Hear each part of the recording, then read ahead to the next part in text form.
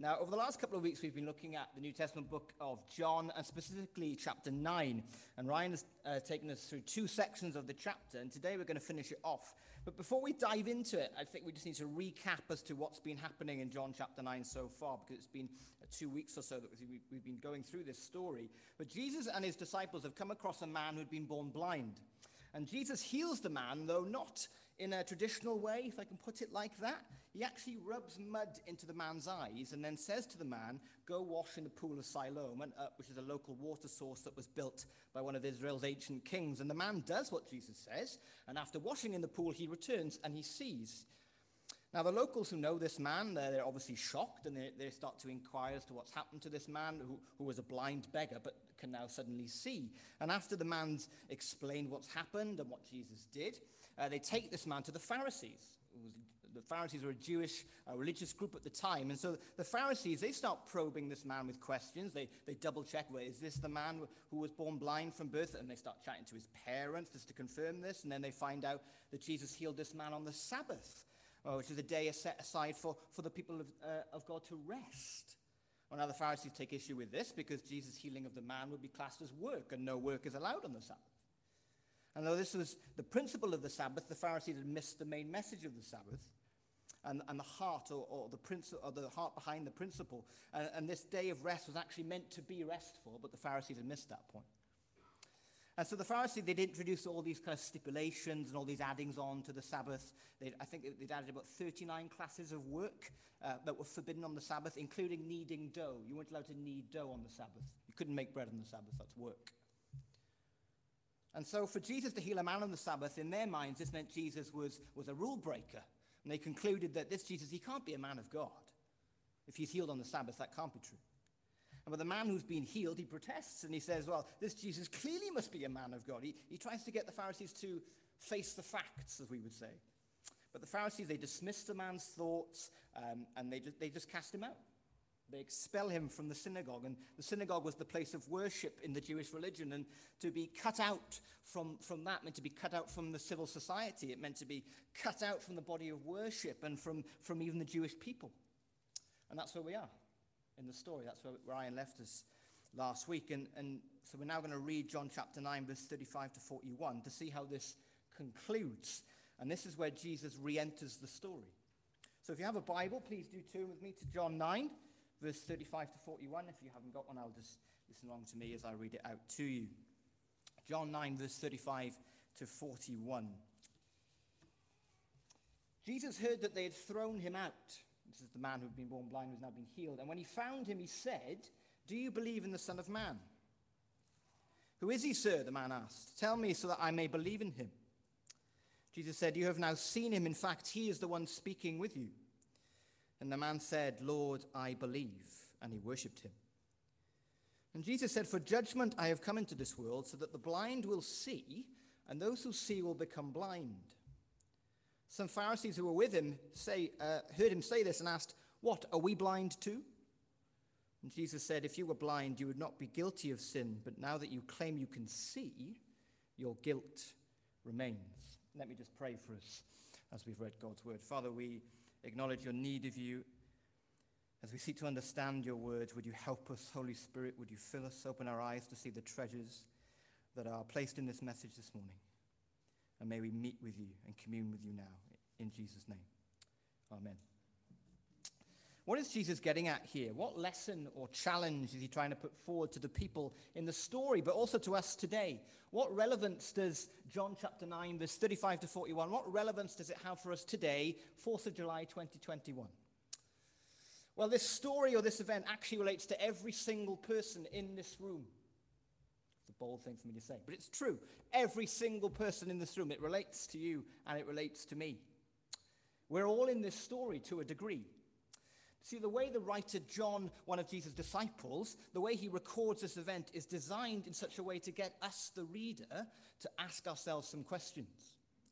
Everything mentioned in the book of John is to get anyone who reads it to make a choice about Jesus, who Jesus is. Right at the end of the book, in John chapter 20, verses 30 to 31, he reveals his purpose of writing. John says this: Jesus performed many other signs in the presence of his disciples, which are not recorded in this book, but these are written that you may believe that Jesus is the Messiah, the Son of God, and that by believing you may have life in his name. So we have to read John 9 through this lens, if you like. What does this story, this passage reveal to us about who Jesus is, and then how are we going to respond? Now, the events of John 9, I think, relate to us because what we can see in this passage is a worldview. A worldview is being presented, and someone is challenging that worldview. And Jesus, throughout chapter 9 of John, is challenging a particular view of the world, a particular view of God, and a particular view of God's ways. And he is also challenging an attitude. Jesus is challenging the prideful attitude of the Pharisees. Now, I think this passage and the lessons embedded in it are quite relevant for our world today, actually. And more specifically, the attitudes of the world that we see every day. The world constantly boasts of its knowledge and its understanding on every aspect of life. And when a worldview is challenged in society today, I think instead of humbly reflecting, people respond with venom and with arrogance and with stubbornness. And they refuse to humbly reflect. And this is what Jesus wishes all people to do, including us this morning, regarding himself. So Jesus is combating a worldview here, which is why this relates to us, because we all have a view of the world. All of us this morning have a view of the world. All of us have a lens through which we understand life and the world. And so John, as he records this event, he wants us as readers to be challenged by what Jesus says, and Jesus wants to challenge the Pharisees in this story and their understanding of God and the world. And Jesus does this through the miracle of the blind man that can now see. The healing of the man is not just an amazing thing that Jesus did, and as is so often the way with everything Jesus does and everything he says, there is a subtle, deeper message to be seen, a message that is to be heard and responded to today. The miracle actually has what we might call a double meaning. There is a deeper lesson to Jesus healing a man who was born blind. It's not just about Jesus displaying his power as an amazing healer. There's much more to this. There is an aspect that goes much deeper, which is why it relates to all of us in the room this morning. Though the man can now see, that's not the end of the story, because physical sight was not all Jesus could offer this man. Jesus can offer much, much more.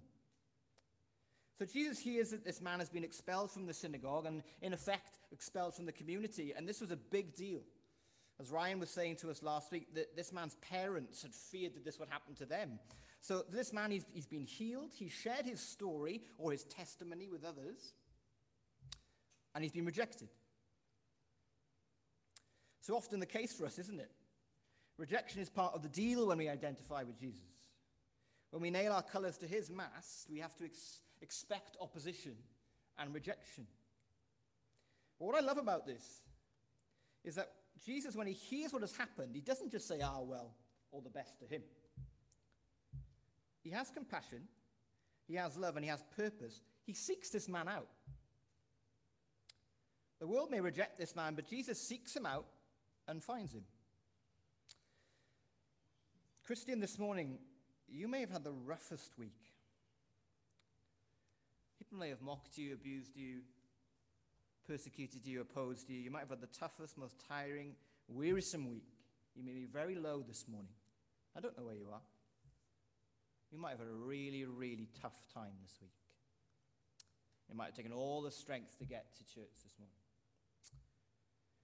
Please know that Jesus sees it. He's with you. And in the lowness and the weariness, he wants to sit alongside you and encourage you. He sees your hurt and he sees your pain and he cares for you, as he did for this man. So Jesus finds him. He takes the initiative.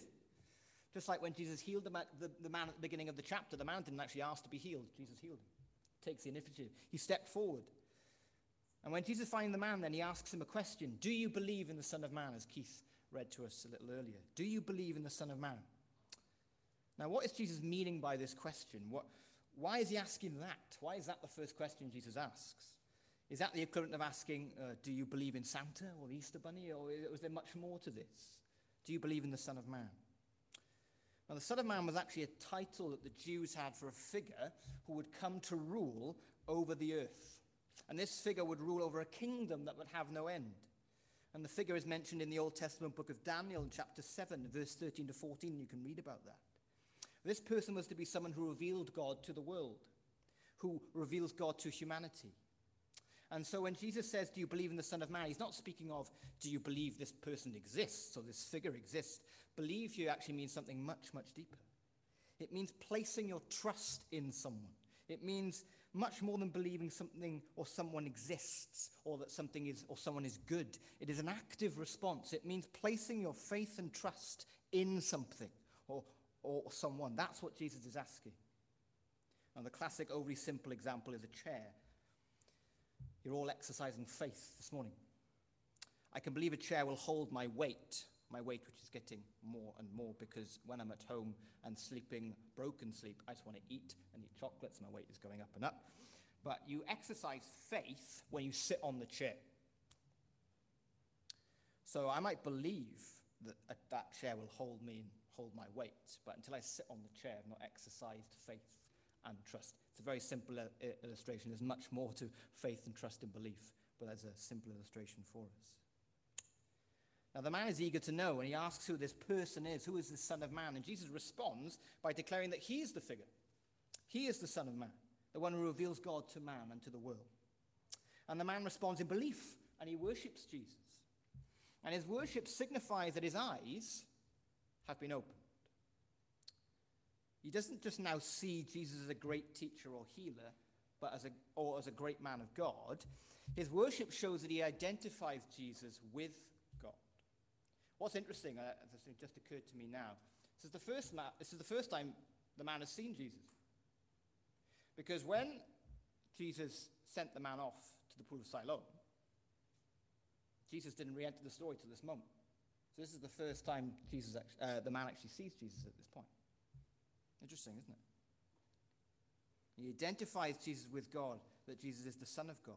This man's eyes had been opened physically, and now his eyes are open spiritually, because he had believed or put his trust in Jesus. He had seen the truth physically and spiritually. That Jesus is who he says he is, and our only response in that should be to worship and to believe, or can choose to turn away. Now, if the passage ended there, I suppose the sermon this morning would have been quite a simple one. However, Jesus then says some things that we might find a bit odd. We might kind of squint our eyes at them a little bit.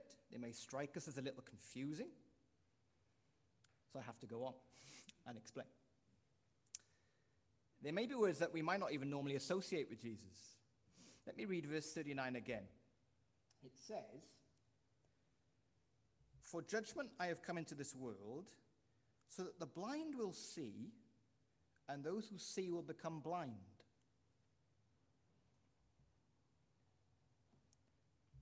Judgment?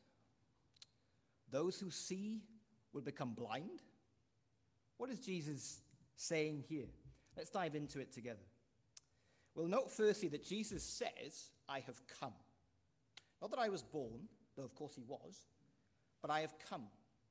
There is a hint there of Jesus being sent, that he came with a mission, that he came with a purpose, that he existed before his birth in Bethlehem, that he had an agenda, that there was a plan, that he came. Not that he was just born, that he came. So it's important for us to notice that.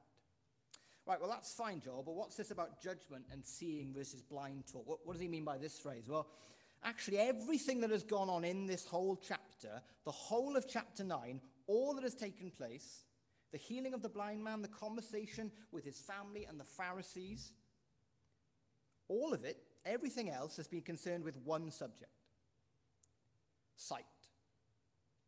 Seeing. Do we see? But not physical sight, spiritual sight. We have a man who is physically blind and spiritually blind, but he can now see physically and spiritually as he's believed in Jesus. He can see who Jesus is physically and spiritually, that he is the one who came to represent God to humanity, the one sent to deal with sin and to save us from death and hell. The man's got that. But then we have another group in the story, the Pharisees, who Jesus now addresses in this passage. And as Jesus alludes to, their sight isn't so clear. So just to explain, the Pharisees, they were a Jewish religious group, and they insisted on strict adherence to the ritual law of the Old Testament and to certain traditions. They were the religious people of the day, we often say. They surrounded themselves with regulations so that they would stay within the law of God. They placed a lot of emphasis on ceremony and outward piety and purity. But their hearts were actually extremely far away from the God they professed to follow, the God Jesus proclaimed to represent, the one he said was his Father. So as a result, the Pharisees did not like Jesus. That's probably a bit too tame. The Pharisees hated Jesus because he often exposed them for their hypocrisy and their pride and their stubborn-mindedness. And in our section here, we get to the real crux of the Pharisees' problem. I actually think this whole miracle is actually led so the Pharisees would see something in themselves. I almost read the whole chapter to you. For the sake of time, I didn't do it. But when you go home, read the whole chapter together. It's actually all, in my opinion, it's all leading to this point, to this phrase that Jesus says. Because in our section, the man blind from birth is not the only blind character in the story. The Pharisees are too. The Pharisees are blind. Blind spiritually, blind to who Jesus is. But what's more, they're blind to their blindness. People with me on that? They're blind to their blindness. I will explain as I go. What do I mean by that? Well, remember what Jesus did. I've always found this fascinating. Remember what Jesus did when he healed the man blind from birth. What did he do? We said it was a little odd, but perhaps there was a deeper point being made. Jesus spat on the ground, and he made mud, and then placed it on the man's eyes. Jesus had the power, in a moment, to say to that man, "Be opened, your eyes be open." Jesus does something very different. And it's always puzzled me. Now, some have suggested that as humans we're formed from the dust, as we read about in Genesis, so Jesus was in effect recreating from dust in his role as God as creator. I think there may be some truth to that. But there may be something else too. Jesus rubbed mud onto the eyes of the man who was born blind. The man then was in effect doubly blind. Mud blinding his blind eyes, blind to his blindness. Blind twice. Well, that's the Pharisees' problem. They cannot see their own blindness. Their view of the world is mudded, it's unclear, it's blind. So what's the difference between the man born blind and the Pharisees? Well, the man obeyed Jesus' instruction. The man went to go and wash, and he accepted Jesus and believed in him. The man responded with humility. And the Pharisees have likely been watching Jesus for a lot longer than this man, than this formerly blind man. They've heard his teaching, they've seen his miraculous signs, and yet they still refuse to respond, to accept that Jesus is who he says he is. And their pride and their arrogance stops them from reflecting and responding. They are blind to the light of the world. They are blinded by their blindness. They reject the true light. In fact, they can't even look at the true light. In fact, they wish to kill the true light, and they plot to kill him soon after this story. In verse 39, what Jesus perhaps means then when he says, "Those who see will become blind," it's meaning those who think they see will become blind. The Pharisees thought they saw everything perfectly and clearly. They're all connected in their heads. But they were blind to their blindness. If anyone should have been able to see who Jesus was, you could make an argument that it should have been the Pharisees. They knew the Old Testament scriptures. They knew all the prophecies. They knew all the intricate details of the offerings and the sacrifices, but they just put their trust in their prideful knowledge and they missed the big picture. They trusted their own understanding of the world, and they trusted their own understanding of God. They missed the God behind the scriptures they knew so well. I often think that's a challenge for us, isn't it?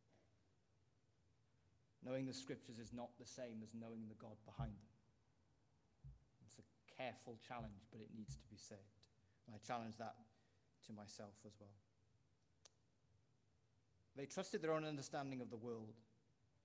They were the great theologians of the day, but they did not actually know the God they claimed to follow. And when Jesus challenged their view of God in the scriptures and the world, instead of responding with humility and self-reflection, they became stubborn in their position. Look at verse 40. I love verse 40. And their response. What? Are we blind too? They were shocked. We're blind? They had the equivalent of all the degrees in theology, all the biblical studies, all the philosophy, all the best teaching, all the best studies, all the knowledge. Yet their hearts and their attitude were wrong. Their hearts were stubborn. They were stubborn and they were arrogant. They trusted in their own understanding and in their own knowledge. They were unwilling to reflect on their position, on their understanding of God, of the Old Testament, of the Messiah, the one promised to come to save humanity from death and from hell. And so in response to their question, are we blind? Are we blind, Jesus? Jesus says something quite profound. Verse 41. If you were blind, you would not be guilty of sin. But now that you claim you can see, your guilt remains. Jesus says, your problem, Pharisees, is that you claim to see everything perfectly, that you have it all figured out, that your worldview is flawless and clear, and you refuse to acknowledge and accept or consider that your eyes may have mud in them. Or your view of the world is muddied and askew, and you won't humble yourselves and say, maybe I've got this wrong. They refused at every turn to acknowledge that they could have been wrong. Maybe Jesus is who he says he is. Maybe my worldview is flawed. Maybe Jesus is the way, the truth, and the life. They refuse to respond to the call Jesus offered. They refuse to accept that just like the man washed physically in the pool, so we as humans need our sins washed. They refuse to believe in the Son of Man. Let me just return to the idea of sight again. Now, at best, I'm an environmental scientist, at best. I'm at home with rocks and soil, all the boring stuff, all the stuff you all hated in school. I was at home with that. I'm no serious scientist. But one thing I do know, and remember from school, is that for eyes to see, they need light. We're able to see because light from an object can move through space and reach our eyes. And once light reaches our eyes, signals are sent to our brain, and our brain deciphers the information in order to detect the appearance, or the location, and the movement of objects we are sighting at. Yes, I did Google that, and yes, I copied and pasted. I didn't write that myself. To see, we need light. We need sources of light, and our main natural light is what? Any scientists? The sun, I think I heard someone say. Yes, the sun. Our main natural light is the sun. In chapter 9, verse 5, what does Jesus call himself? The light of the world. What does light do? Well, light reveals, but it also casts shadows. It provides insight and direction to a path, but it also darkens everything else around it. As Jesus is the light of the world, he provides the way of truth, the way of hope, the way of meaning and purpose, of direction and of life and of God. But also this means that all other paths, no matter how convincing they may seem, or good they may look or feel, are darkness. All other paths. Jesus coming into the world reveals to us as humanity our state, that we're all in darkness and we need saving from it. We need light. We need the giver of sight and the giver of light. We need Jesus. The Pharisees were unable to humble themselves. Their pride blinded them to the true light, and so they turned away. Let me just read to you John chapter 1, verses 1 to 5. In the beginning was the Word, was Jesus, and Jesus was with God, and Jesus was God. Jesus was with God in the beginning. Through Jesus all things were made. Without Jesus nothing was made that has been made. In Jesus was life, and that life was the light of all mankind. The light shines in the darkness, and the darkness has not overcome it. The light shines in the darkness has not overcome it. In other translations, it will say the darkness cannot understand it or comprehend it. The Pharisees were not prepared to recognize that they might be wrong. They were content to stay in the darkness and reject the true light, the light of the world. They claimed arrogantly that they could see everything, that their worldview was solid and sure, that the way, the truth, and the life stood in front of them, they refused to see it. What about us this morning? Jesus stands before all of us this morning. Have you turned away? Or have you embraced him as God and as King? The man who Jesus healed at the start of chapter 9, we read that he'd been blind from birth. What is interesting about that is that there is an aspect that we too are all blind from birth. Perhaps not physically, but what we would say is in a spiritual sense, we're blind. We're often blind, often to God, his ways, his rule, his love, and his relationship that he created for us and longs for us to have. We need our eyes opening. We need to humble ourselves and acknowledge who Jesus is and what he's done and respond in faith and in trust. So what's our take home this morning? Your eyes open? Can you see who Jesus is? Who he really is? He came down to earth to find you, to save you, and to give you life. Have you responded? Have you embraced him? Have you basked in the true light and worshipped, or have you turned away? Do you still refuse to acknowledge who Jesus is, the Son of Man, the true light? And those of us who are Christians this morning, let's firstly praise God that we can see, that our eyes have been opened, that we know who Jesus is.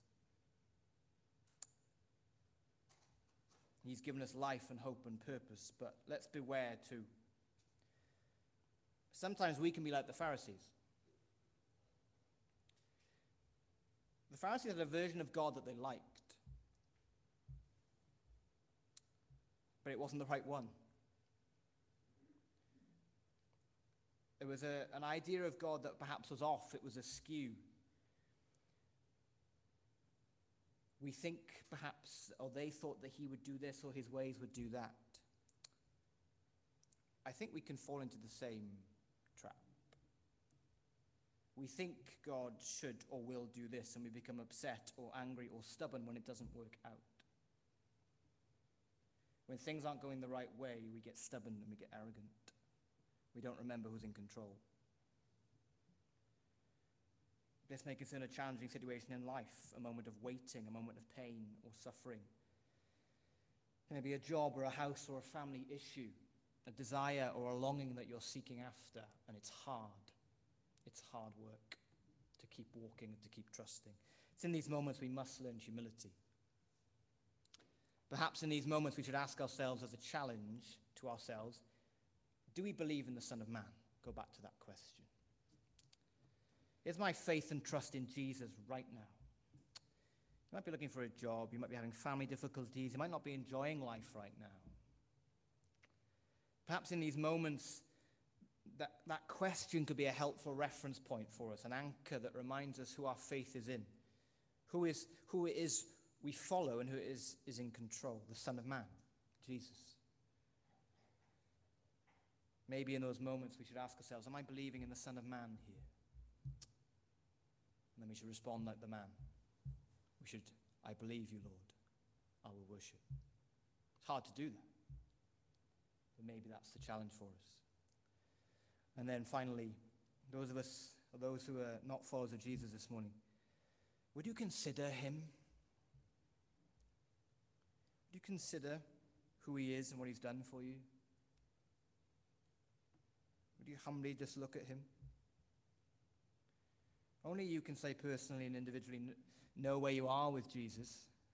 Have your eyes been open to who he really is? What is he to you? Is he the one you've heard about a lot but you still aren't sure of? Is he the good man with good moral teaching? Or is he the Son of Man, the Savior who died, your Savior who died and rose so that you may have life? Where are you with Jesus this morning? I'm going to invite the band up as we're going to reflect. Let's reflect on Jesus, for whom when we were lost, when we were without hope, when we were enemies of God, stuck in our sin, wandering far away, the Son of Man, Jesus, came and found us. He sought us out, revealed himself, and gave us life. And just as the man declared his belief and worship, let's now do the same.